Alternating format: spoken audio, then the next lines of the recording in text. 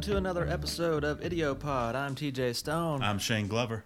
And today we're talking with a good buddy of mine, Brian Williams. Such a great talk. Oh my goodness, bro. We're fresh off of it, and I think you'll hear in the episode, I was just like, once he started getting into kind of the details of his personal life, Yeah. it's an unreal story. It really is. Yeah. And I think I mentioned it. When we were done, I said, I seriously feel like I've just sat through like a moving, inspirational movie.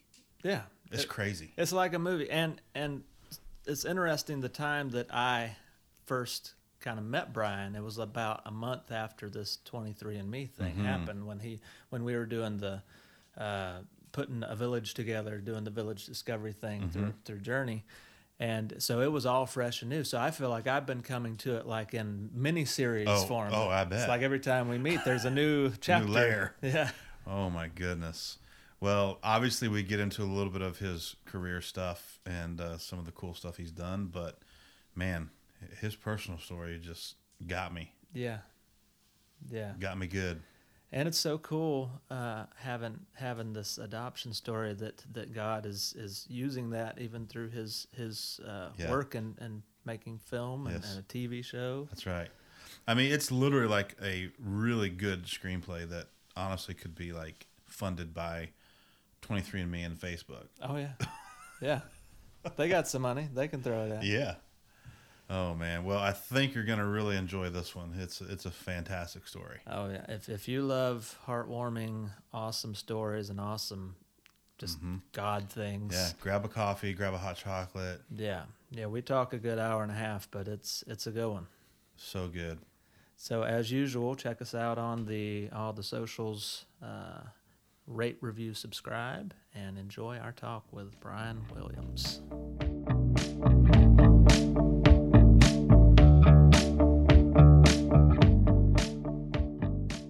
So Brian, thanks so much for coming out to the house. Yeah, man. Happy to be here. Yeah. Thanks for having me.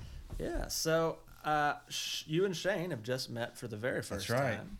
But you and I have kind of known each other for the better part of the last year, I would say. Yeah. So you were in our small group that we started early in the year, and so got to know you a good bit through that. And it was a really interesting time to get to know you, and I'm sure we'll get into that a little bit. But first off, for the audience who doesn't know, tell us a little bit about what your journey was like growing up, and where you grew up, and how, what shaped you in your formative years. Okay. Well, I grew up in San Fernando Valley, which is just north of Los Angeles, in a town called Chatsworth, which is still an area of the city that a lot of people have never been. It's right up against the mountains. It's still kind of a horse ranch area, believe it or not, just outside the city. And Sounds awesome. yeah, it's a great place to grow up. It's near Simi Valley in Northridge, California, Calabasas, that area. So kind of like an old John Ford Western movie. Yeah, in fact, Spawn Ranch was home to where many of those Westerns were filmed. No way. Along with where Marilyn Manson had his cult, right? You mean Charlie Manson. Charles Manson. Yeah. Marilyn Manson's the singer. I said Marilyn Manson. He might have his own cult, to be fair. I'm sure that he does. Charles Manson. Yes. Yes. Oh, man. Yeah, I love. Yeah, just a couple miles from my house, but prone to wildfires. It's a very interesting part of Los Angeles to have grown up in. Have you seen the Quentin Tarantino movie about the whole Manson cult and all the stuff? I have not. It's his most recent one. Yeah. What is it called? Something about Hollywood. Night in Hollywood. Once Upon a Time in Hollywood. There you go. Side note. Worth watching. Okay. I'll put it on my list. It's on Netflix yet, or? I don't think so. No, probably not. Yeah. It'll probably be in Redbox, Netflix in the next couple months. Well, by the time this releases in like a month, it might be. Oh, that's probably true. That's probably true. So you grew up with Charles Manson. What else? He was my brother. Yeah, he was my brother. I ended up, after graduating high school, moving into the city, and I went to Loyola Marymount for college, which was great. It was, right on the bluffs there, Playa del Rey, and I was a communication studies major and working for the phone company at that time, and it was really interesting. I had a sort of a very small group of clients that I'd help them set up their internet service or teach them how to work their cell phones, and it was mostly people from the industry, guys making $100 million movies that couldn't figure out how to send an email. And after just kind of working there and building some relationships, my first opportunity to work in the entertainment business came from one of those clients. And no kidding. Yeah. It was, they had just gotten off of, they had made iRobot and with Will Smith and Catch Me If You Can. Few people saw those. Yeah, with Spielberg, and so they said, "Listen, we're making this low budget horror movie." I told them I wanted to go into marketing. I had no real interest in the entertainment business at that time, but they said, "Listen, if you can write a marketing campaign for this movie, and it's good, then we'll pay you for it." What was the movie? It's a movie called The Lodge. It never actually got made, but that I wasn't involved with making the movie. Right. I wrote a marketing plan for it that would have been fantastic. Yeah, of course. Yeah. So anyway, I thought, well, if I could do this for them, I could do this for other people too. And around that time, I had been engaged to work on a what was it? I think it was a film, and another gentleman was also hired onto that film to do the product integration, and we got to work together for a little while. And he said, "Listen, I'm starting a new company. We're going to be operating out of Lionsgate, and why don't you come on board and work with me, and I'll teach you the business." And so that was sort of the beginning of my career in entertainment. And that's cool. So you never had to be a PA getting coffee or none of the things like most people have to hustle and do. No, I interestingly enough, I never really had tremendous allure towards the quote unquote set life.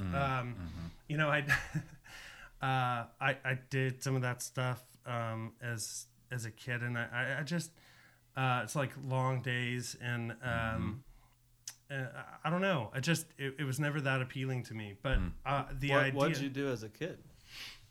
Nothing you'd ever know. I mean, I was an extra. My mom would take me around to different auditions, and that's cool. Yeah, probably just happens when you live out there.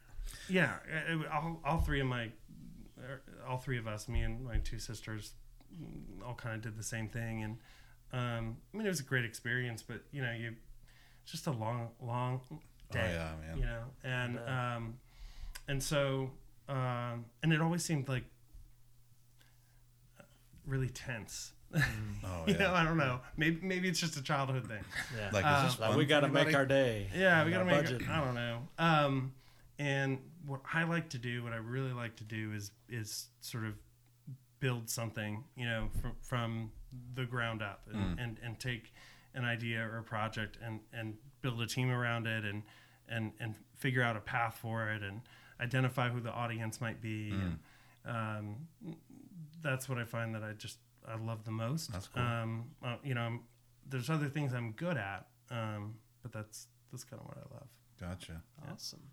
So personally, when did you meet your wife, and how did that whole story? Because I know she's integral to your personal, not working life. Yeah. We're coming up next month on 17 years of marriage, which Congratulations. is Congrats. which is pretty crazy because I don't look that old, right? No. But we actually met in high school. She went to the private Catholic school, and I went to the public school in Woodland Hills, and we had a mutual friend. And what happened is, over the period of maybe like a year and a half, we would run into each other in places. And so, finally I said, hey, we should probably spend some time together, and we've been together ever since. I mean, she there's all kinds of interesting stories about how close we were, and how many times we had crossed paths. Yeah. In fact, the first time she came, I used to have long hair, like down, Nice. past Skater my guy. shoulder. Yeah. Skater guy who can't skate, Perfect. or surf. Yep. But I had the hair. I feel you. So, we the first time that she came over to my house, I had by that point cut my hair off, right? But we pull up to the house, and she goes, "Don't tell me this is the house you live in." And I said, "Yeah." "How long have you lived here?" "Well, since I was 8, And she goes, "Do you have a brother?" I said, "No." She said, "Can I just tell you that every year, every day on our way to school, we would drive by this house in our carpool, and you would be waiting at the top of your driveway, obviously to be picked up for school." And she said, "I'd see you there every day and say, I'm going to marry that guy one day." What? Oh, wow. Yeah. And she did. And then she didn't recognize you because you got your hair. World? Yeah. She didn't know it was me. Yeah. That's so 'Cause cool. Yeah. Oh my goodness. I feel like she told a story once. Was it something to do with a tree? This was actually the same day that she came over to my house for the first Okay. time. Yeah. We did have our sort of magical first kiss in a tree. Yeah. In a tree. In a tree. I yeah. thought it was in a tree. Yeah. Yeah, a big oak tree. They have in Chatsworth, where I grew up, it's like these gigantic oak trees that are 100 plus years old. That's and so cool. And so anyway, we climbed up it, and we were sitting in there and talking. And when I leaned in for the kiss, it was like just before the sunset, and we both kind of opened our eyes a few seconds later, and it was dark. It was like pretty magical. That's so Whoa. cool. Yeah. So to commemorate that, you now only exclusively wear shirts featuring trees. You folks can't see that. Yeah, he has a tree on his shirt. That's so cool. It's like a movie, a Hollywood movie waiting It's to happen. totally a movie. Yeah. Right there. It's like a in John LA. Cusack 80s movie. Yeah. Yeah. It's a good love story for sure. That's so cool. And so how old were you then when you actually kind of officially started dating? And Yeah. Well, okay. So this is kind of an interesting story. So when I was a senior in high school. She was a junior when we started dating. Mm-hmm. And then I graduated. And during her senior year, her father is an engineer, and he got a job offer in Silicon Valley, and she didn't want to leave, and I didn't want her to leave. Mm-hmm. So I had actually, right after graduating high school that summer, I moved out with my best friend from school, and so my parents said, well, you could just live with us, so finish out your senior year. No way. And so I didn't live there, but she moved into my old bedroom. Wow. Yeah. And That is so unique. yeah, very different. I don't know anyone that has that story. I know. real. And then I lived in the city. And then she graduated, and we were engaged not that much after that. I mean, That's so cool, man. yeah. So you said she went to a Catholic school growing up. Mm-hmm. Was religion really much of your story as a kid? No, it wasn't. My mother is one of 14 kids from an Irish Catholic family, and she's was number 3, and she, basically, almost raised a lot of the some younger kids? ones. Yeah, totally. And I think as a result of that, she was super burnt out. Her mother was a Catholic school teacher on top of that, and I think she was really burned out on it. And by the time she became an adult and had a family of her own, my dad grew up Lutheran. My grandmother to this day is at 91 years old, but he lost his father when he was 21, and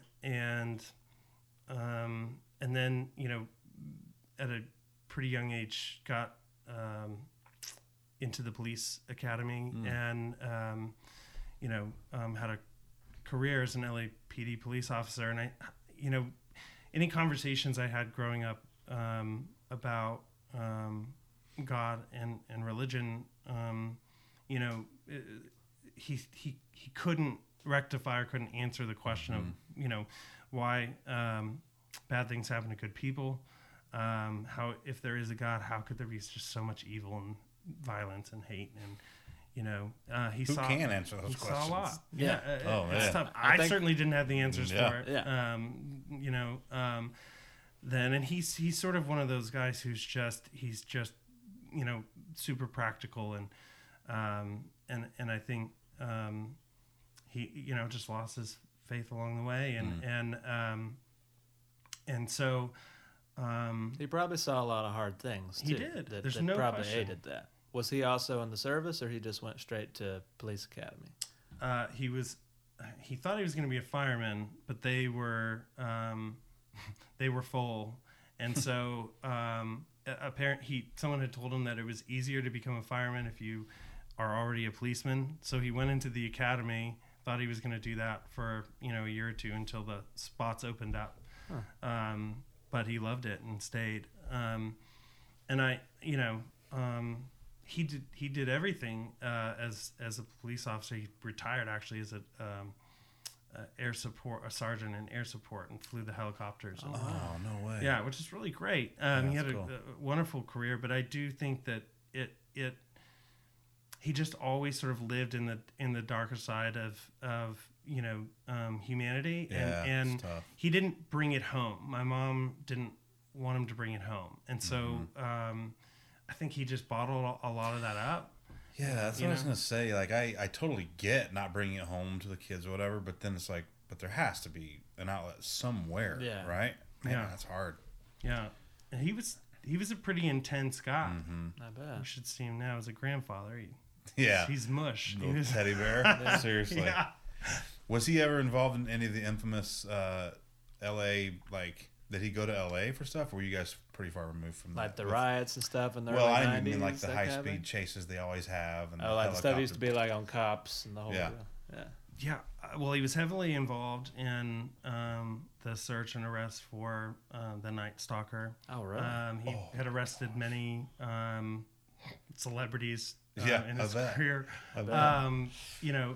He was an officer, a sergeant during the LA riots in '94. Wow. Oh, wow. He ran a crash unit in Rampart. Rampart, if you remember, was a pretty infamous division of the LAPD where there was all the corruption trials and everything. Oh, yeah. This was in the aftermath of that, and he ran a crash unit, which is the gang unit, Wow. which was really dangerous. Seriously.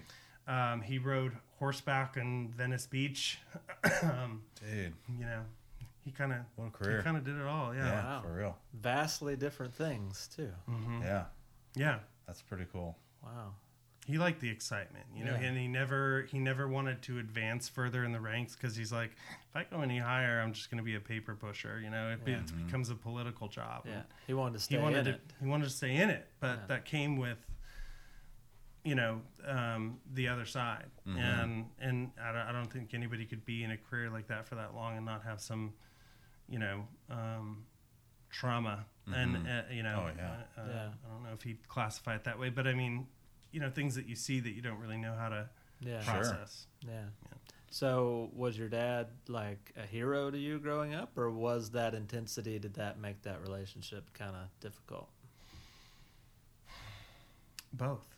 My dad, I've learned so much from him. It's interesting. He's one of those guys that he kind of lives by his own code, and so you know, even minus awareness or acknowledgement of God, you know, he's the most integrous person I know. I mean, even today, he just has so much integrity. He doesn't. He doesn't tell lies. He's just like one of those people that it's like, you know, you have to do the right thing. And you know, even as it was clear that I was going on this faith journey, you know, he never looked down on religious people, because he said, you know, like it's a he sees it sort of as a guidebook on how to live right. And he's one of those guys that's like, that 10 Commandments thing, that sounds right. You should just live that way. Yeah. You know? Right. Yeah. So he could see the practicality of more of the black and white thinking. Morality. Yeah, he's a moral guy, but it's not, you know, anyway. And so I did learn a lot from him as far as that goes. Sure. And there's no question about it. I think the part that was challenging, you know, as an adolescent, was, you know, he was gone a lot because his hours and my hours, you know, he was home while I was at school. Right. And then, you know, I'd be getting home and he'd be leaving for work to work all night long, you know.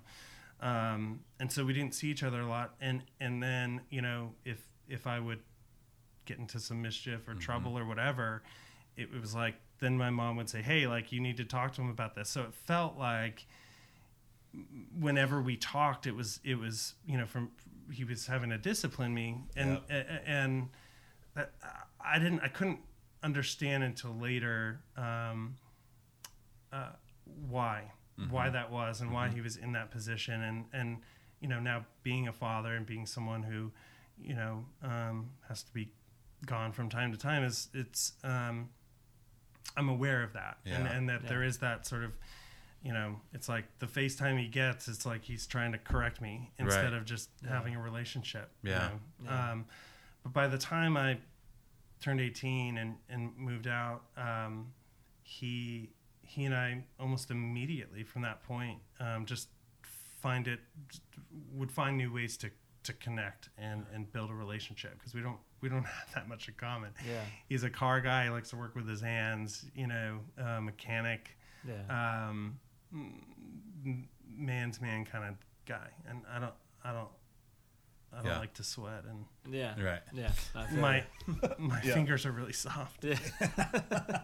Well, that's great that you were able to find those ways to connect and have that transition, because that's not a lot of people's story. A lot of people, that's the end of that story.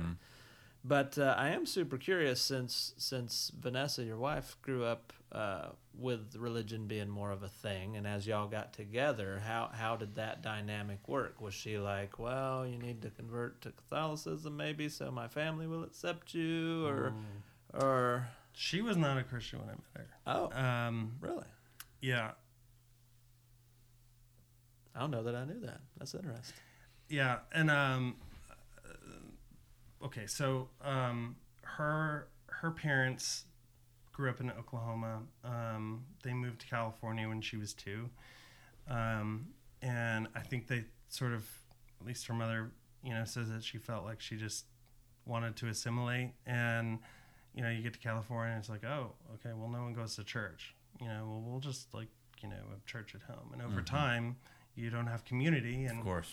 you know, and so Vanessa really, it was sort of like a, you know, a Christmas and Easter kind of religious experience. And as she got into high school, you know, she's super academic and very sort of attracted to theology and philosophy just naturally.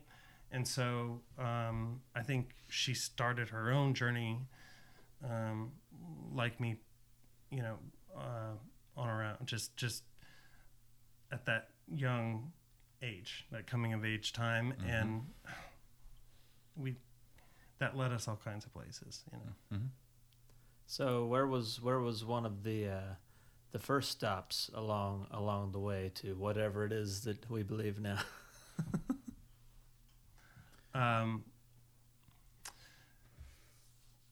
Well, actually,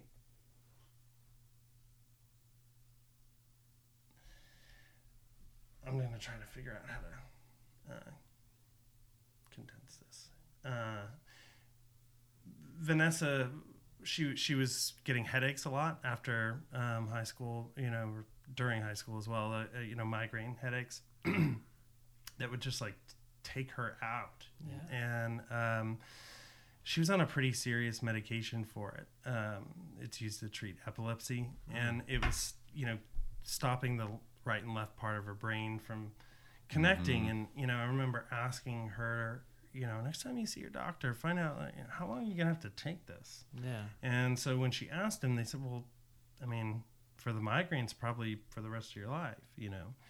And I just felt like those side effects were, there had to be a better way. Yeah. So you were noticing a difference in her. Yeah, oh, for sure. You know, in the way that she processed information, and, you know, there were other side effects. And so, anyway, I kind of went on a search, and I found an Ayurvedic doctor in Pasadena, which is sort of a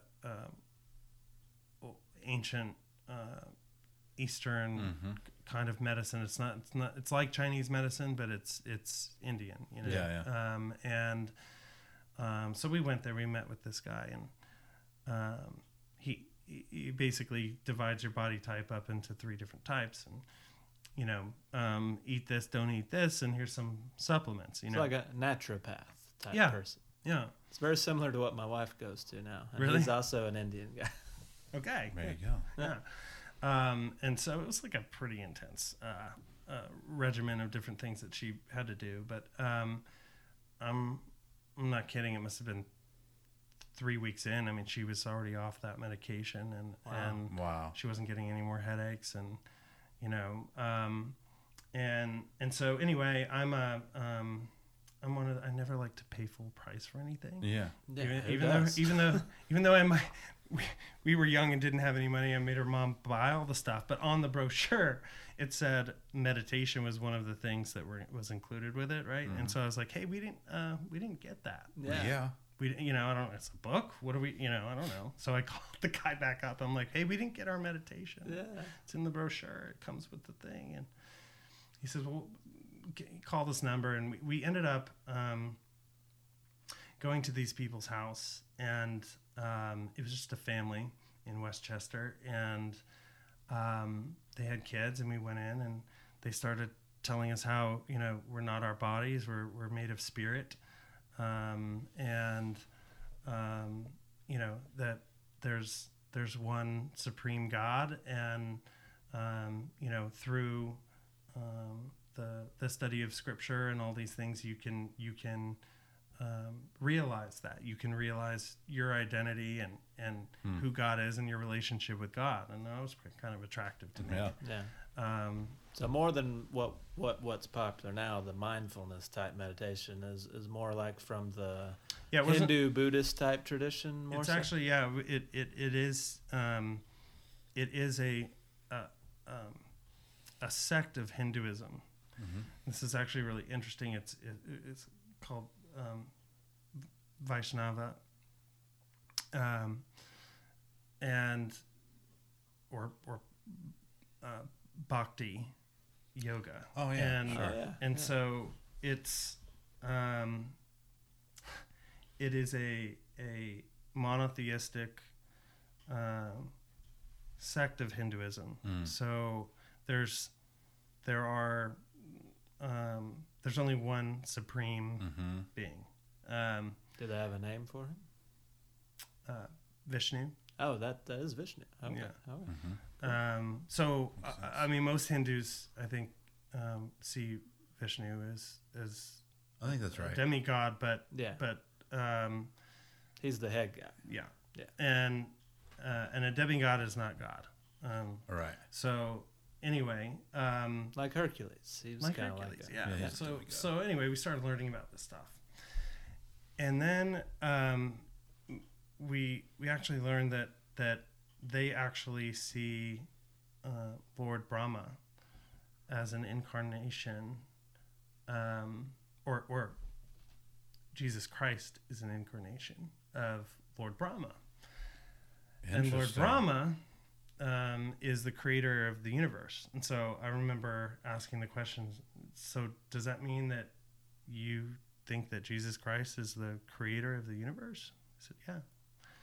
So that was actually my reintroduction of curiosity around Jesus. That's so That's interesting. very interesting. Isn't it? Yeah, I don't think I've ever heard I haven't that, either. that sect. I've heard of that type of yoga and that kind of thing, but I didn't realize that that's what they believed. Yeah. Interesting. Yeah. Very different from classical Hinduism and Buddhism. Very, very different. And that was one of the things that was made clear very early on, that, this isn't a impersonal God. And we're not all God. We're not, and when we leave our bodies, we're not going to merge into this Brahma Jyoti, this white light, and become everything. The oneness, and The then oneness. reincarnate from the oneness. Right. So that wasn't the teaching. The teaching is that you're worshiping one God. We're made from the same material spirit as God, but it's like a spark on a fire. It's not. We're also individual. We're separate. And anyway, when I was in high school, I had convinced myself that I was an atheist, and what I realized looking back on that now is really it was I was angry with God, and I felt like sort of the worst thing I could do is deny him, What do you think the seed of that anger was? not getting the answers I wanted. Feeling like everywhere that I turned or looked, it was hypocrisy and judgment. Specifically from the church? Sure, yeah. It just wasn't attractive. And I thought, how am I supposed to love something that's not attractive? Yeah. An old guy on a throne and Right. just cursing, sending him places that sound terrible for a long time. Yeah. Well, I love that conversation because whatever side of that you're on, you can't prove there's not a God, and you can't prove there is a God. Yeah. And so, no matter which side you're on, neither one of us can prove our belief, right? And so, whether you believe there is one or you choose to believe there's not one, you're believing something. You're putting your faith in something. Yeah. And so it used to be like when growing up, I grew up so fundamentalist, traditional, that if I heard someone was an atheist, I was like, oh no, why? And now I'm like, they're not that different from me. Yeah. Honestly. Like, I get it. You're not that different from me. Yeah. You just choose, whatever your parameters are, you have faith or a belief that, no, I don't think there is one. Yeah. And I have faith that I think there is one. Yeah. It's interesting. Yeah. It's not too much to turn from one side to the It's other, not. either. Yeah. And it's really interesting, how God works, though, because I don't think at that point in our lives, Vanessa or I, I don't think we would have ended up at the church if we hadn't been reintroduced to this person of Christ in a different light. Oh yeah, that's cool. That is really cool. And it just it opened us up, I think, to him in a way that sort of rekindled the things that we always were attracted to about Jesus, but without all the other things that came along with it. And then it allowed us to like rebuild the foundation of what we knew about him, and really how to start a relationship. And so what ended up happening is we moved back to the San Fernando Valley, and we're far away from that community, and started to feel like we needed community. And we had learned so much, and didn't feel like, gosh, we wouldn't fit in at a church. That was just like,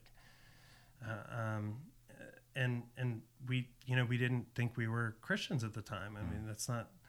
It felt like maybe the closest thing, though. And so we ended up putting our daughter into a Christian elementary school, and then one day we just sort of said, well, why don't we go and see what they're learning, like what this church is about, like.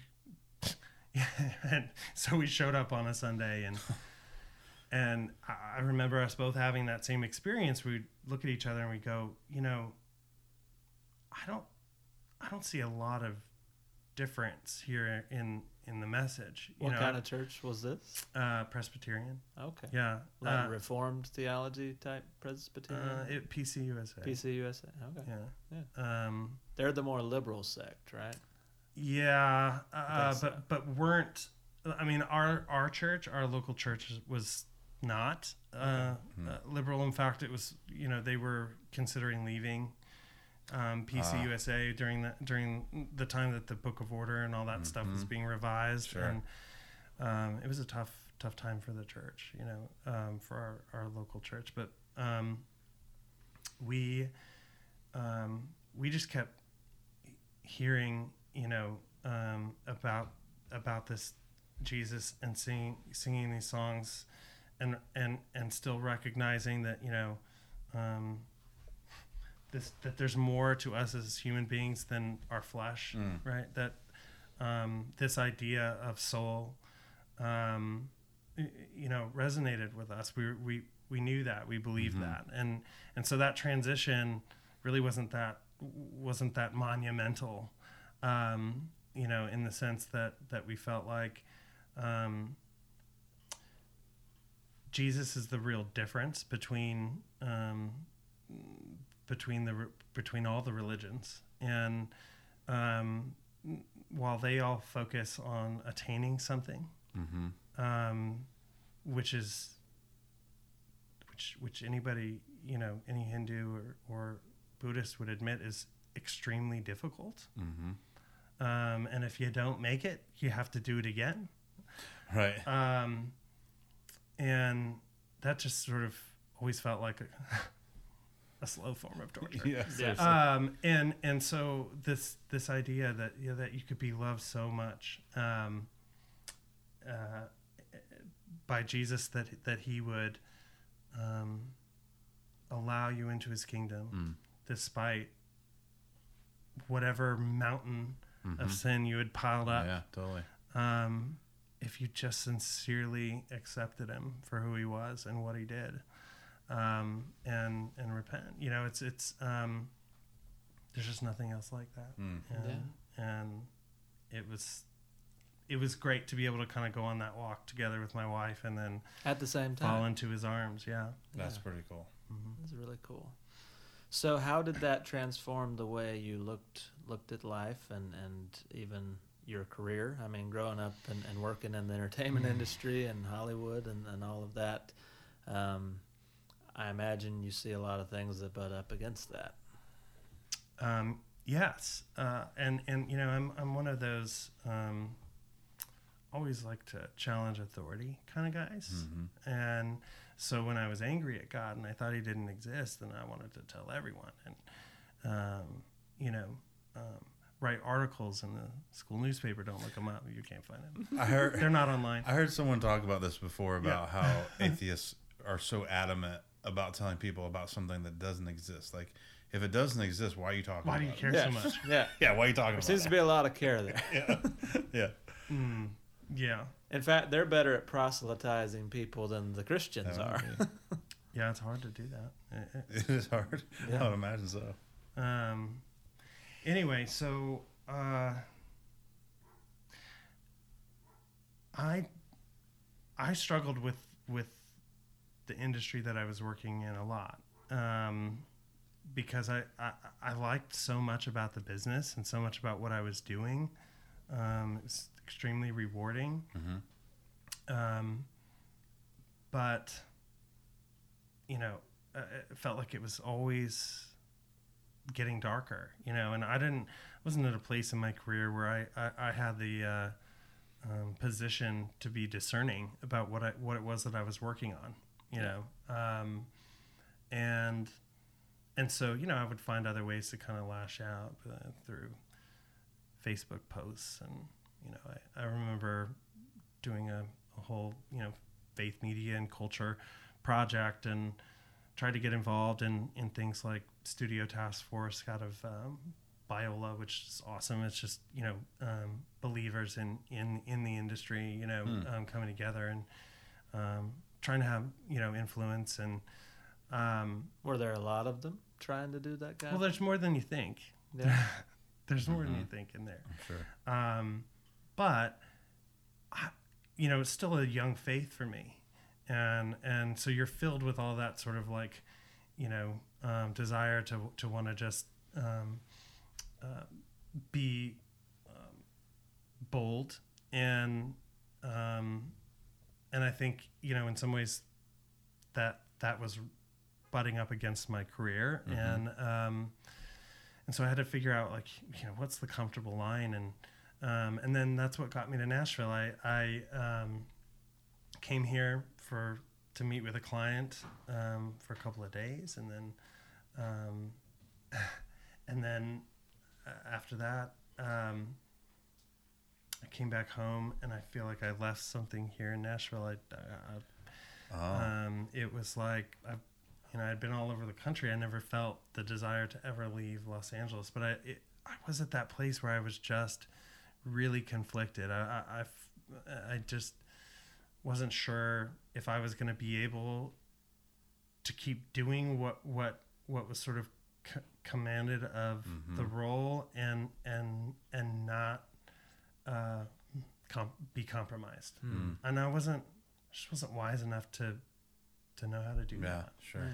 And so this idea of kind of getting out of town and maybe raising our kids in a place that was a little more conducive to riding bikes and playing outdoors was maybe a good change for us. And you know, I was told it was the buckle of the Bible Belt, and you know, I just wanted to like absorb and you know, be around a lot of other Christians, and it was hard to have that, you know, in Los Angeles. And so why Nashville and not like Atlanta or one of the other bigger cities that you might could have found that same thing? I guess the only answer to that is that, you know, God put something on my heart that didn't, you know, that had more to do with Him than the surroundings or the, you know, it's like, Atlanta has a lot more infrastructure for film and television. There's no question. Right. Yeah. So does Louisiana. And quite frankly, this has been a really tough market to do what I do. And my wife and I have thought many times, you know, is this silly? But every time we like seriously ask ourselves that question, God makes it really clear. You're here because I want you here. And so I guess if He's going to be stubborn about it, so will I. Awesome. Right. So how long ago was that you kind of piled up the truck and moved away from Beverly instead of to Beverly? Yeah, it was February of 2012, so it'll be eight years in February. Wow. Which means I've been a Nashvilleian for a little less than a year. 7 years, they said. Yeah, that's true. That's true. Yeah. Okay, so You made it. You made the cut. I made it. Yeah. I've been a Nashvilleian for like 8 years, I guess. 7 years. Well, I was here for a while and then left and come back. Doesn't so does count. it reset? Yeah, it resets. Oh no. Oh, it does. I don't know. That means I'm not. I'm a saying it Nashvilleian doesn't. anymore. I'm I've saying collectively lived here like 11 years. Okay. You're Nashville. Yeah, we'll keep You are what you call yourself. Yeah, That's exactly. true also. Exactly. It's kind of like you are what you eat, which I hope is not true.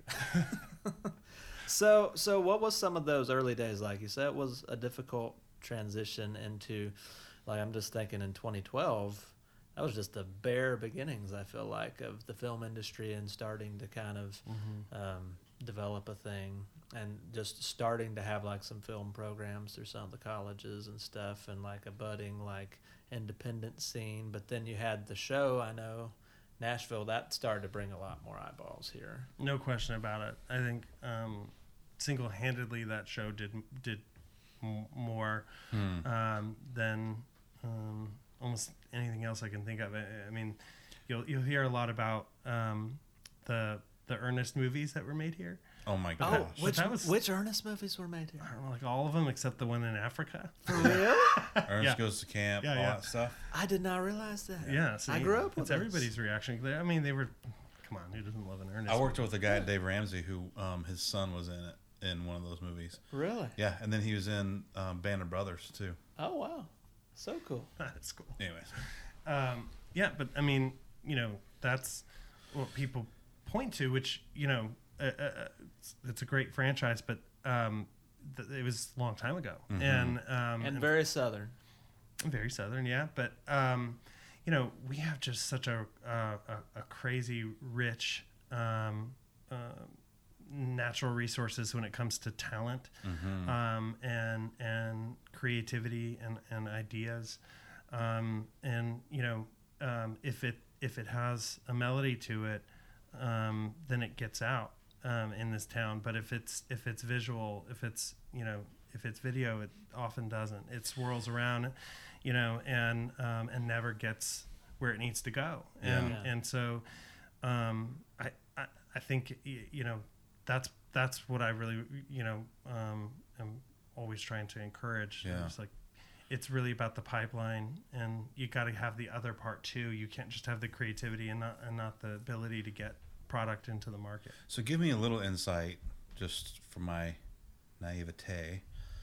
How does a show like Nashville kind of open the gates, I guess, so to speak, for the industry in Nashville? Is it because it was a successful show? Is it because of the aesthetics on screen, like the visual on screen stuff? Is it, hey, Nashville's a great place, government wise and all that to shoot? Like what, or is it all that? I think it probably happened on several different levels. Certainly from the series being a billboard kind of perspective, it probably I know they've done studies about it. It's it has a direct tie to tourism. There's no question.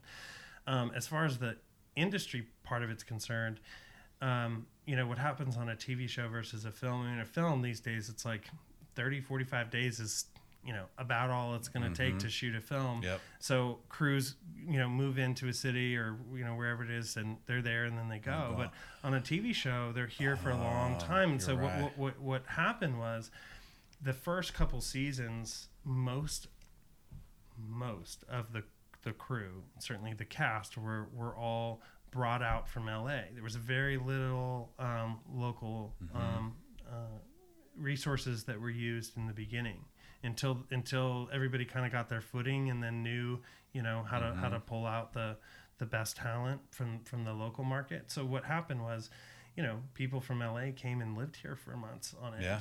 And sure. Basically every star in that show bought a house here, right. And, set up roots, and they're like, "This is pretty great. We love it here." Yeah, and not just the stars, but I actually got to tour Hayden Panettiere's house as she was trying to sell it after that series left. And you pretended like you could buy it. Oh yeah, just walk in. It was one of those. They had she wasn't there. It was like they had an auction company come in. They were trying to sell just random pieces of like art and things in the house too. It was very weird. But not just because I know I have a number of friends now who worked on that in a variety of different ways. Like I had a buddy whose mom did makeup, and he did light, or another friend did lights and stuff. So that brought not just the stars, but the crews and stuff to Nashville in a more permanent way too. And I'm sure that had to have an after effect. It sure did, yeah. I have one of my oldest friends in the business. I've been trying to get him to come here for years, and he's one of those guys that's like, he works for everyone, all the networks as a production guy, and I'm like, Jason, you can live anywhere, just set your company up here. And now he's in a place where, you know, there's more and more work, and I think the more we can encourage people to figure out what they're, not just how they're going to make something, but how they're going to sell it. Yeah. And how are they going to get it from here to the buyers? Yeah. Because still, by and large, the buyers aren't here. They don't come here. Yeah. So, you know, you gotta be creative. And anyway, I feel like that's a big part of, you know, what I try to do on a daily basis here. Yeah. I would think there's a bit of a draw too, even for actors who have some form of I was gonna say notoriety. Is that a negative connotation word? Yeah. Fame. Yeah. Because by and large, people here leave people alone. Mm-hmm. Yeah. Like, I'm not saying you never get asked for a selfie or something, but by and large, I've noticed in Nashville and surrounding areas, you're pretty much left to live your life for the most part. You're not. It's kind of the unspoken code in the music culture. Yeah, I think TMZ has tried to dip their foot in the water a couple times here and has ran into some opposition. Yeah. Yeah, it's not really an open arms kind of town for that stuff. Yeah. I love that though. Yeah. Yeah, me Pretty too. cool. Yeah. Yeah. Just people. They're just people. Yeah. Let them live. Let them eat their biscuit at Cracker Barrel. Now, I understand the fan side of it because I've often had internal dialogue of, yep, that's that person. Leave them alone. Yeah. Me too. Me too. And there's been a couple times I didn't leave them alone when I was younger and dumber and didn't realize how things work. But, yeah. Lessons learned. It comes with the territory. It does. Yeah. It does. Yeah. But if you're in your hometown, you know what I mean? Like, Yeah. leave them alone. Yeah. Gosh, they're living their life. Totally. So, what was some of the projects and tell us a little bit about what was the inroad to this company that you worked for? Was it Skyway? Yes. After I left the firm that I was at in Los Angeles, I felt that I had gotten a pretty good education in terms of how the sausage gets made. Mm-hmm. And I really wanted to work in digital because I love the idea that you could make things and go direct to the consumer. The challenge, of course, in doing that is monetization and audience acquisition and all those kinds of nuts that have to be cracked, and there's no standard to it, but it's like that's where the frontier is, you know. I was introduced to some folks who wanted to launch a network around dance, all kinds of dance, both domestic and global, and do original series and how to and all this sort of thing. And it was a really great opportunity to be involved in building that kind of digital infrastructure from the ground up. And in the midst of working on that project, we acquired this studio facility north of town called Skyway Studios, actually from Pat Robertson, who was using it as a backup facility for CBN. And it's got 9 studios in it. It's 150,000 square foot. Is North Star a different thing? It is North Star. It was North Star when we bought it. Oh my gosh. So we turned it into Skyway Studios. Gotcha. And because it used to be that plot of land used to be the Skyway Drive-In back in the 50s. So that's where we got the name. And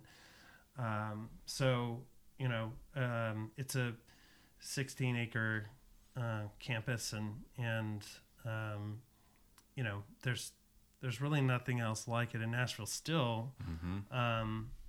And where is it located? I'm trying to think. Off Dickerson Pike. Yeah, like northeast. Kinda. Okay, so like closer to the airport. Yeah. Yeah. Okay.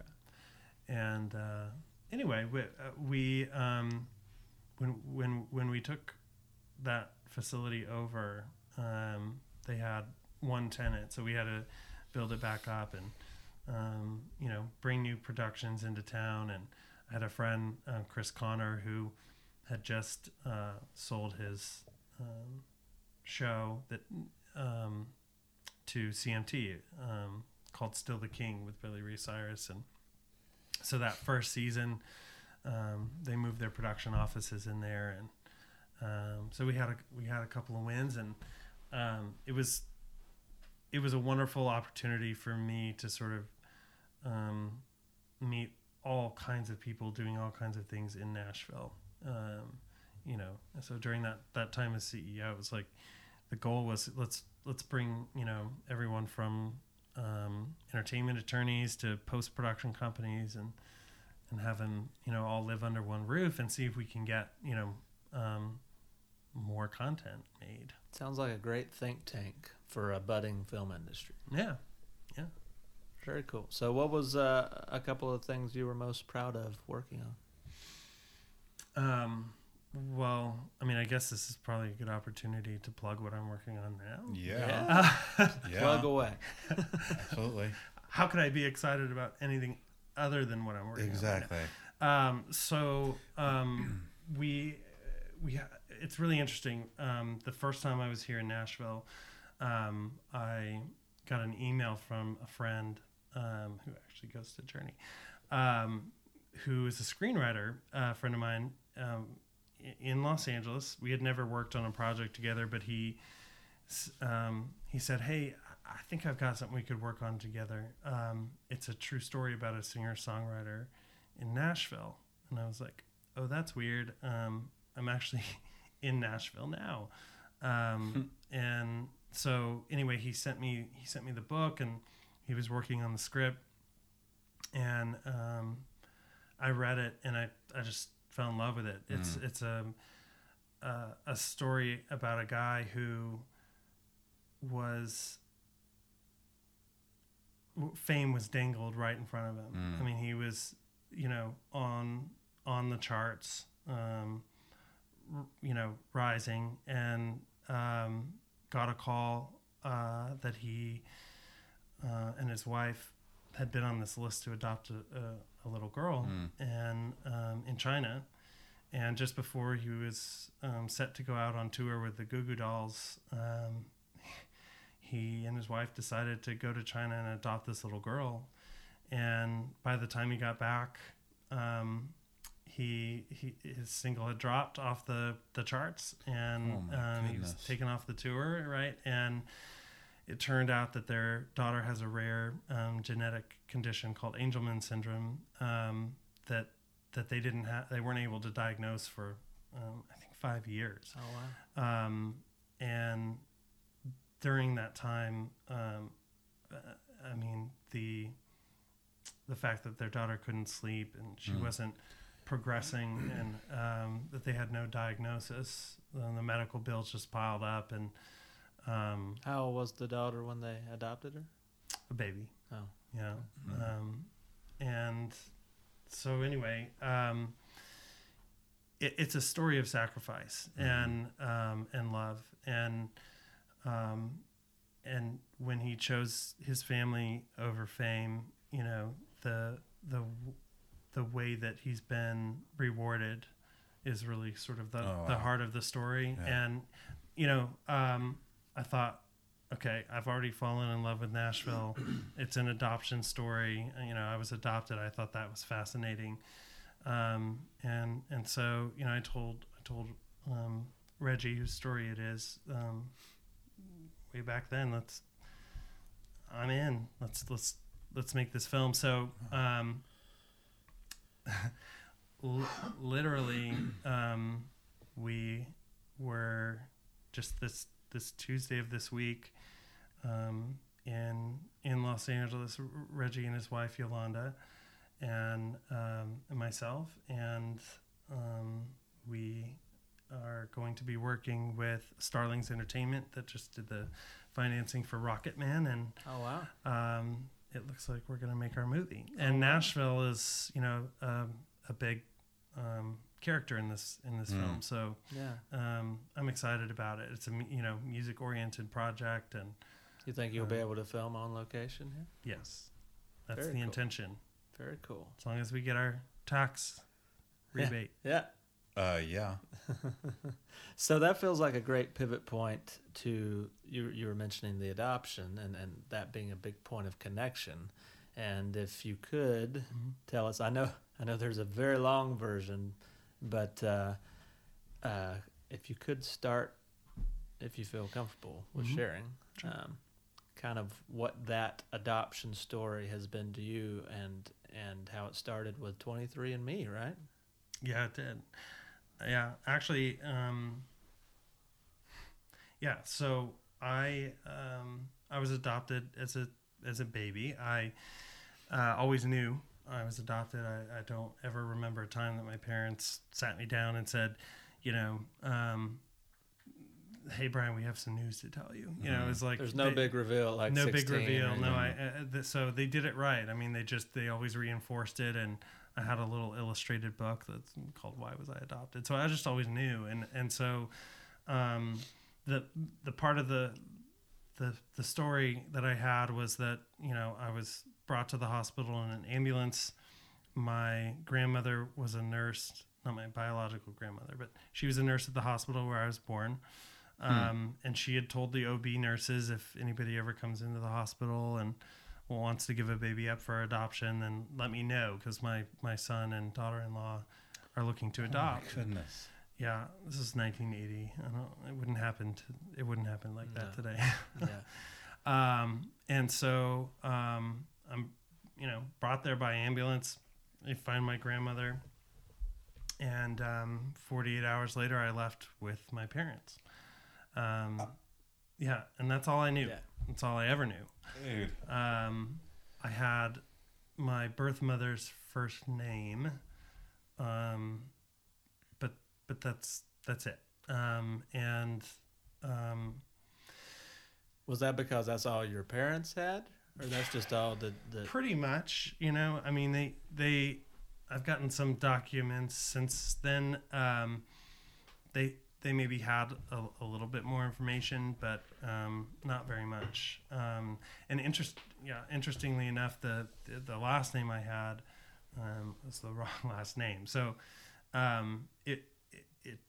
it just, this connection wasn't going to happen until it was time. So when our daughter was born, I remember thinking, wow, this pregnancy thing and giving birth thing, it's a big deal. Oh, yeah. And it kind of made me have this thought or this desire, to connect with my birth mother, and not because I needed another mother, or because I was like even missing anything from my life. It was more because I just wanted her to know that just carrying me for 9 months, I'm grateful for it. Sure. It's like, if you ever wondered if you made the right decision, please don't. Right. That was sort of my desire. It's like, because it could have been another decision. It could have been another decision. Yeah. And the less taboo that issue becomes, I think, there's anyway. So what a story. That's all I ever wanted, but I looked for years and never had any luck. And then I had this problem with my ear that developed. It was like getting it like an echo in my ear. And so I ended up going to a neurologist and an ear, nose, and throat doctor, and a bunch of different places. And they always asked about my family medical history. And I was, starting to get frustrated that I didn't have any information about that. And so I was kind of complaining about it to my sisters, and they decided to get me 23andMe for Christmas. So after I was adopted, my which happens a lot apparently. I bet. Yeah, my parents were able to conceive, even though they had been trying for 7 years with no luck. Sometimes I guess just having a baby around is, I don't know. Something. I can't figure that Who out. knows? Yeah. But so I have 2 sisters, and so they got me 23andMe. And this was just last year? Yeah, I filled it out, sent it in, and then when the results came back, I'm looking through all the health stuff. I was really not even thinking about the ancestry stuff. I had no luck, so I don't know, I had kind of written it off, and then I get to the bottom. I learned a lot about my health. I'm good. Good. You live pretty healthy, though. Yeah, I try, but I don't exercise enough. So anyway, long story short, 3 first cousins are listed at the bottom of the report, and 2 of them were like very common names. One was a little bit different, so I plugged her name into Facebook, and she came right up, and I was like, wow, and clicked on her about, and she had 2 grandfathers listed. I clicked on one of them, and he had 5 daughters, I think, listed, and one of them had the first name of my birth mother. So I clicked on her Facebook page, and I knew it was her. Wow. What was that feeling when you did the click and it was just the recognition? I can't imagine. It's pretty indescribable, especially because it was like actually my whole biological family was right under my nose the whole time. We actually had a mutual friend listed on the Facebook page, right? So gosh. It turns out, and the same mutual friend, is also a mutual friend with my grandfather. And so this guy was the head of business development for a company called Galpin Automotive, and they worked with my former firm. They would put their Galpin Autosports custom vehicles into shows and things like that, and the guy who ran business development there was the mutual friend. And so I did a little bit more digging and found out that my grandfather was or had been the CFO of that company since 1975. And I mean, I'd been there, and so, and it's in Van Nuys, which is like, I don't know, 3 or 4 miles from where I grew up. And then, find out that, for a while they lived 2 blocks from where I lived when I was young, right? Now, so it turns out that I have a 41-year-old brother, a 24-year-old brother, and a 16-year-old sister. What? So remember, I told you that I started to be curious about my birth mother in particular when Vanessa gave birth to our first daughter. Mm-hmm. Little did I know that just miles from us, my birth mother was pregnant at the same time for the entire time. Oh, wow. And I have a sister who's within a month of the same age as my daughter. Wow. Yeah. What? Yeah. And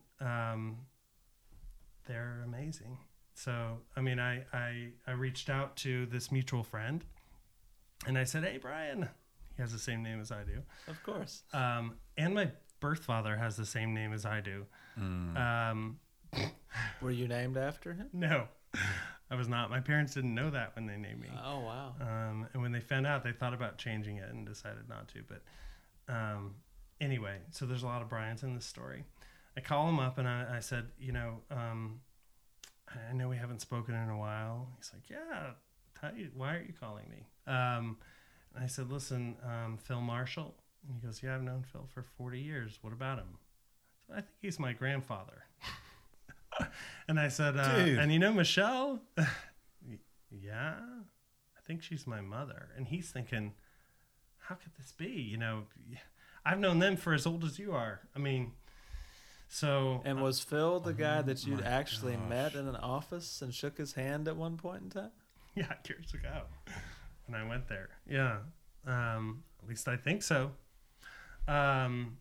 So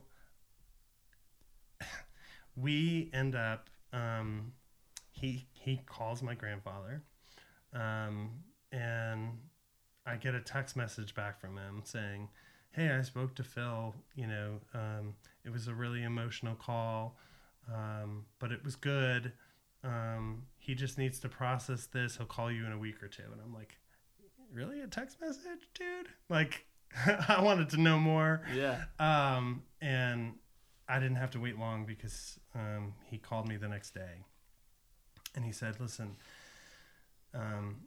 Brian, I have 5 daughters. I've given me 15 grandchildren. 10 of them are female, 5 of them are male, 4 of them are still alive, and 1 of them is you." And he said, I've never given up hope that this day would come, that you would, Gosh. that you would reach out to me. He's in his 80s now. And he said, he said, "You were the first birth I ever witnessed." And he said, "And when you were born, at home, wrapped in a blanket, you were given to me, and your birth mother and I, and you jumped in the ambulance, and that's where kind of my story picked up, the part that I knew." And he just said, "I really hope I can, meet you someday. And is it okay if I call your birth mother and tell her that we've spoken?" And he gave me her number, and I gave him mine, and then her and I played chicken for a couple days. Yeah. And my wife was like, "She's not gonna call you. Like, she's gonna respect the boundary. She knows you have her number. Just you got to do it, Yeah. And I did, and my life will never be the same. It'll never be the same. It's what has unfolded, what God has done. It's not my story. It's His story, because He has created so much simultaneous healing and connection and relationship, and all of it leads to Him. And I think it really has the potential to even take members of our family who aren't currently believers, and they see it. They see His hand in the whole story. And so this first conversation with my birth mother, it was clear that she knew Jesus, and that she had that same sort of rabid curiosity that I had, and hearing her voice was like, wow, I feel like I know that. I feel like I know you, and so my wife and I, just a couple weeks after that, took a trip out to Los Angeles, where I met her and my older brother, both of my grandparents, and we got together at my sister's house along with my grandmother, who's now in her 90s, and this was the first time in 39 years that everybody had been in the same room together, and it was pretty wild. Wow. Yeah. And before I left, of course, I had to tell my parents about it. And I was actually more nervous about that. How'd they receive that? Yeah. Growing up, I would ask questions. I'm a curious guy, and I could tell that every time I did, it just kind of hurt my mom's feelings, and she would try to answer. But I didn't want her to think that those questions meant that, I wanted another mother, or that she wasn't good enough. Just a natural curiosity of wanting to know where you come from. Yeah. And I didn't want to hurt her, so I stopped asking questions. And so I was so nervous. I mean, I hadn't talked about that being adopted with my parents in years. You know, I think it came up at my wedding because my grandmother just was like, "Hey, aren't you curious?" You know, and that's it. So it was unbelievable. I mean, my mom burst into tears and she said, "You know, our relationship now is so good." She said, I'm not worried about that. Yeah. And she said, and maybe I can let go of some of the fears that I've been holding on to. And that's what's happened. You know, everybody has had this ability to kind of take something that was shameful. Yeah. My grandparents held shame. My birth mother, I never fully understood how my story was connected to my identity and how all of that connected to God. And so when everything comes into the light, you know, it's just this tremendous opportunity to see what God intended in all of it, and why it had to be exactly how it was. So now we have this great relationship. My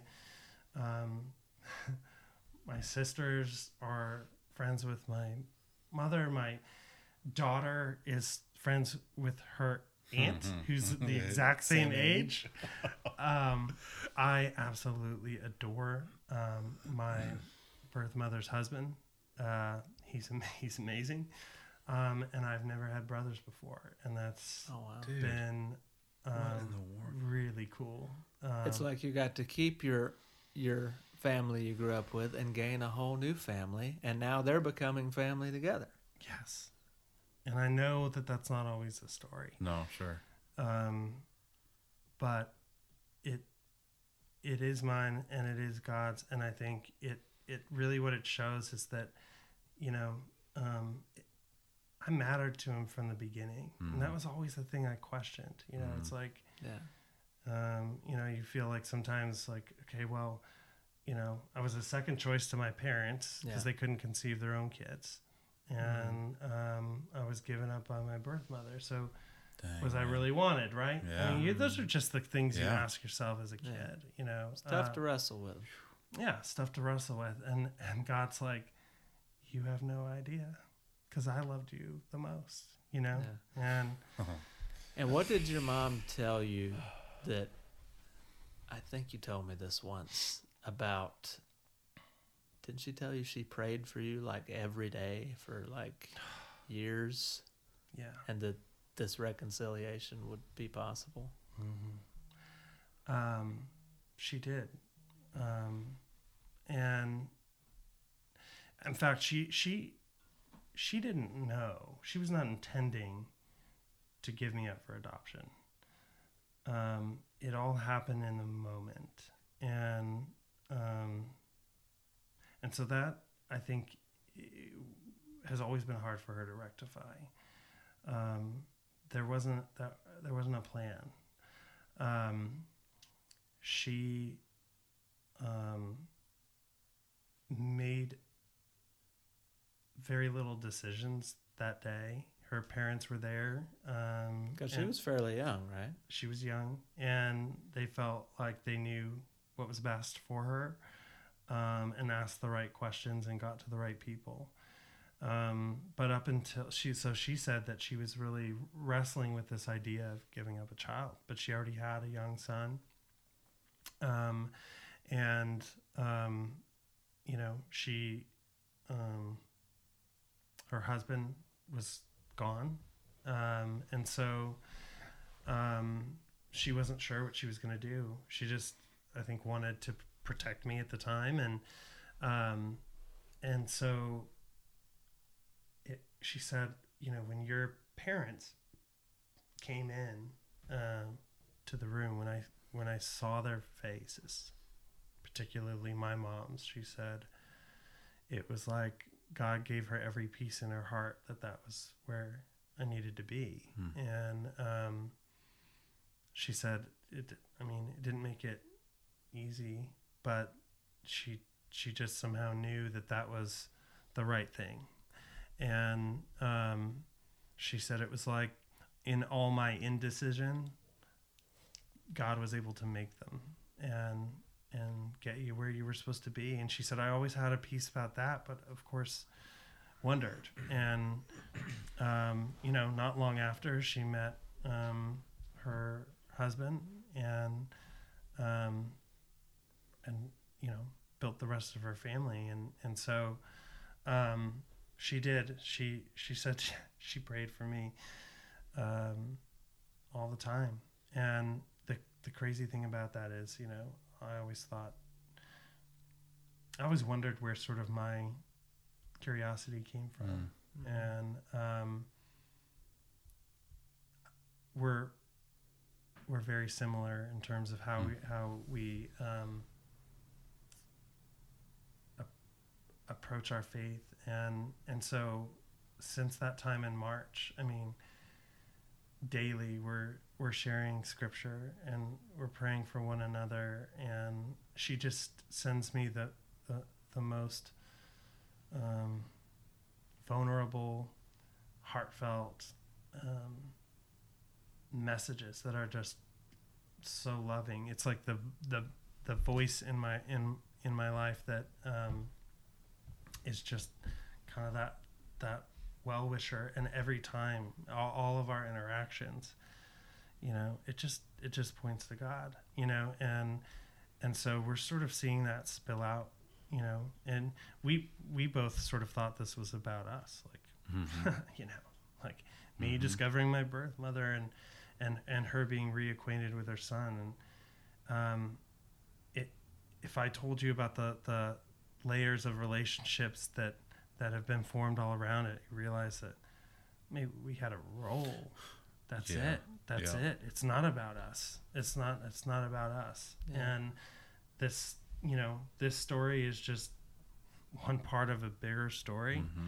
And we get to, like, really, without any sort of, false piety, just this is God's story. It's his story. I can't take credit for any of it. I think we all start from that position, though, don't we? Like, whatever's happening or occurring, whatever, it's about me. It's how that's affecting me. And just what a gift it is to, at some point, come to an awareness of, whoa, this, like you said, there's a role here, but this was not about us. Because some people don't ever get that awareness. And it's just a constant, but this didn't happen, and it's not about you. Wow. So what a story. One of the coolest stories I know, and that and seems to just constantly be unfolding new layers all the time. So as soon as we started doing the podcast, I'm like, well, I know Brian's coming on. That's a given.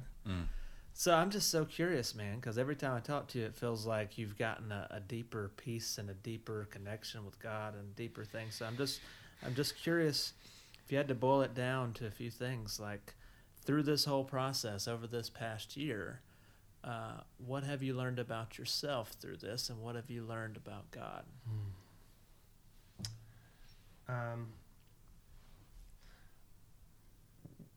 What I've learned about myself is,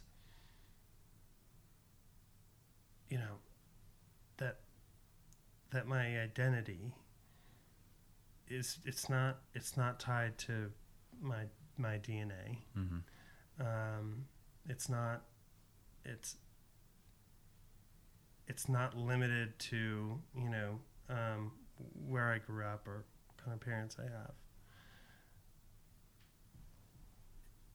It's tied to my Father and his Son. That's where my identity sits. And everything that's happened from that time that I was knit in the womb is what God has wanted for my life. And so all these interactions I get to have, all these relationships I get to have, all these people who I love and love me, it's only because God does. And so I've been a Christian for longer. But this year, this is the year that all becomes real. It's like, where, before it was something I knew deep down. Now it's something I can live, and what I've learned about him,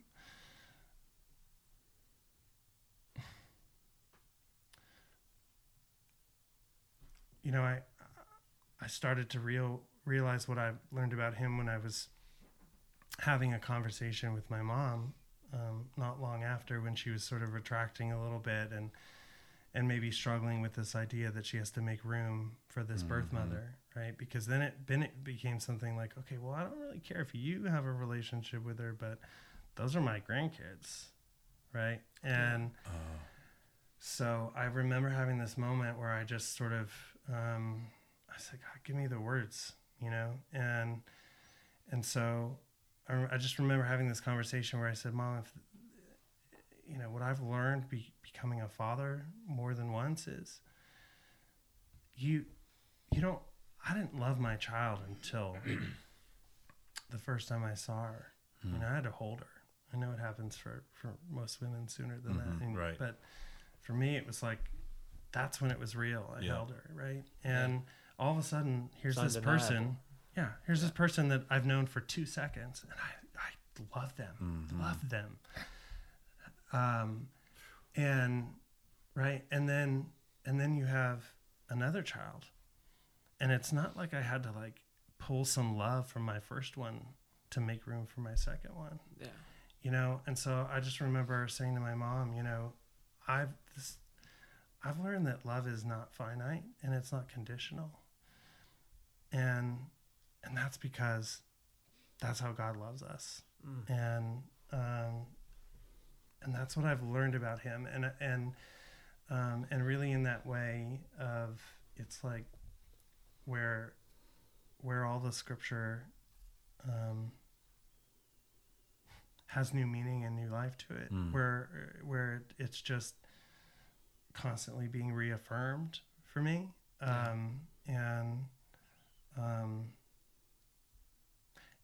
And it's opened me up to actually like receive it. That's the other part, is like knowing it, or believing it even, is not the same thing as receiving it. And I think that's the big thing for me, is just like that capacity to love, seeing like my own capacity to love grow makes me realize like, whoa, but what about his? Yeah. Like that's crazy, right? Yeah. That's truly infinite. And so that's it. That's what this year has been like for me for Revelation, And how has coming to that and all that revelation, how has that changed the way you relate to other people now? Well, I almost feel like it gives me an entry point almost with anyone. I was just with my sister this week who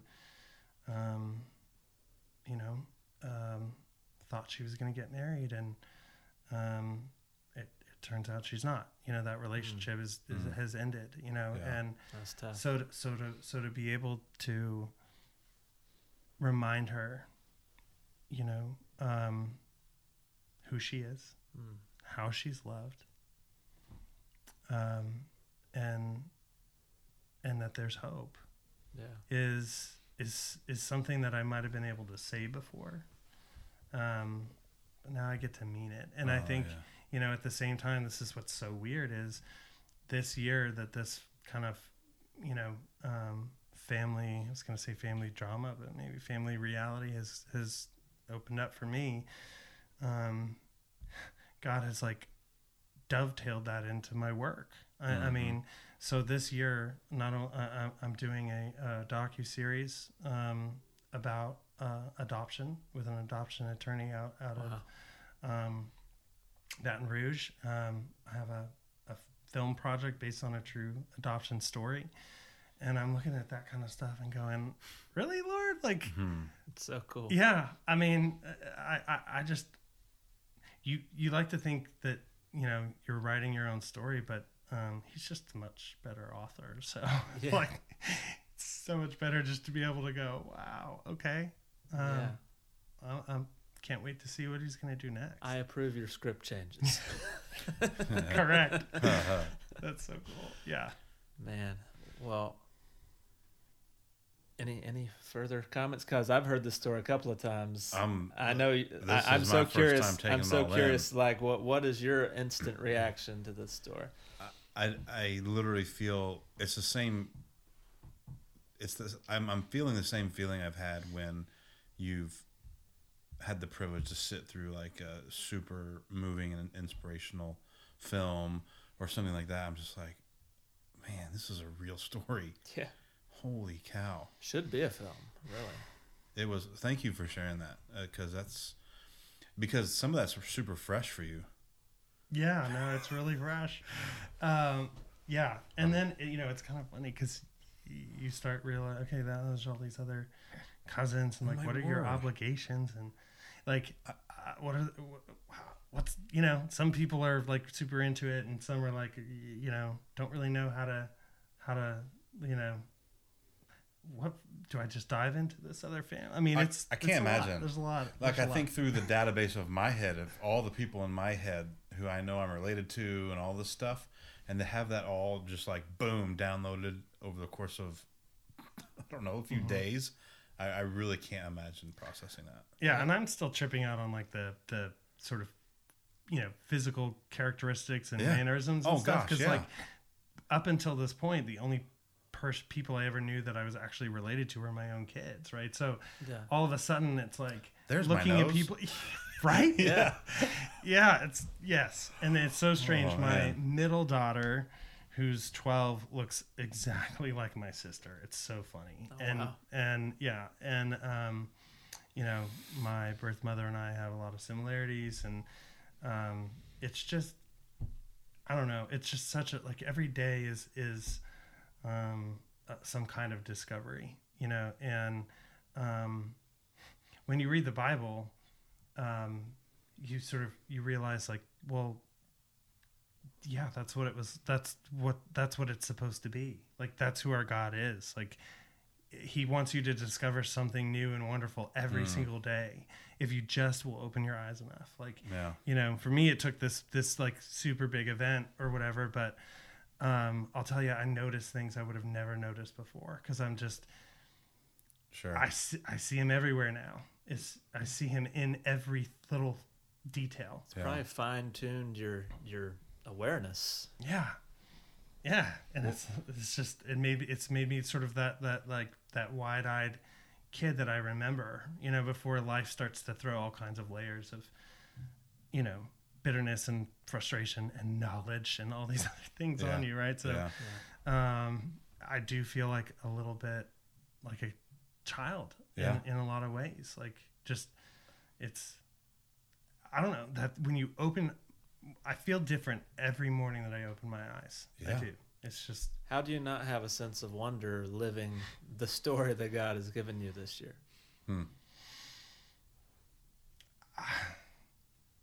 that's it. How could I not?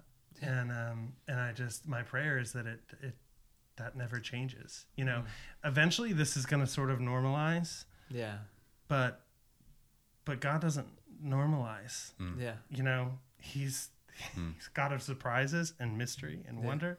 And so it's like, I just always want to be able to receive whatever he's got every day. Yeah. You know? I think you will, because I think what's interesting and what I've noticed in people is when you always expect wonder, you'll find it when you're really looking for it. Yeah, it's being expectant. You know, and for example, I had always thought, okay, I had hit some brick walls, like, I just didn't think that side of who I was was going to be revealed to me. It was like it's just going to be like, all right, that's not in the cards. Oh man. Right. Yeah. So when you write something off, and when you sort of have this feeling like, God's not going to do that, and lock it away somewhere, and then like that burst of the door coming down, and here it is, and it's all kind of big picture revealed at once. Yeah. It's like, It's like a good twist ending, only it's the middle of the story. yes. Right. Right. And I don't want to miss it. I just don't want to miss it, you know? And if I can like encourage somebody else, like, hey, you know, all those things that you're just chalking up as coincidence, God's doing something for you, Yeah. you know? There are Just- no coincidences. It Just is the acknowledge awareness. it. Just acknowledge it, you know? It's all in the awareness. Man, usually we end all of our conversations with asking a question that I feel like this whole interview's almost been Yeah, your answer to. there's no Like doubt. we usually say, like, what's some things that are giving you life these days? I think we've covered it. I think we know the answer. Oh man. You know, God has a heart for widows and orphans, and for each and every one of us, and that is the most life-giving, and to know that there's an eternity of that is should just I don't know, leave us in that constant state of curiosity. And if we're in that state, then we're full of life. And so I that's it. I just want to try to stay there, you know. Totally. Amen. Yeah. Well, what a pleasure, man, to get to meet you. Yes, it's been fun, guys. Appreciate it. Get to meet you and hear this incredible, I was gonna say story of yours, but really it's a continuing journey of yours, and privileged to get to hear that today, man. Sure. Amen. And we gotta Glad I could be continue here. to, now that you're not able to be in my small group anymore. And this season, we gotta continue to get coffee just so I can continue to just get the layers, because I'm always energized after a conversation Yeah. with Brian now, because I For real. see the results of God in your life, and I feed off of it, and Wow. and I want to keep that around. He's good. He is good. Awesome. All the Thanks. time, man. Well, this has been another awesome episode with our friend Brian Williams. Check us out for all things Idiopod, idiopod.com. And as always, we'll see you next time. Be good.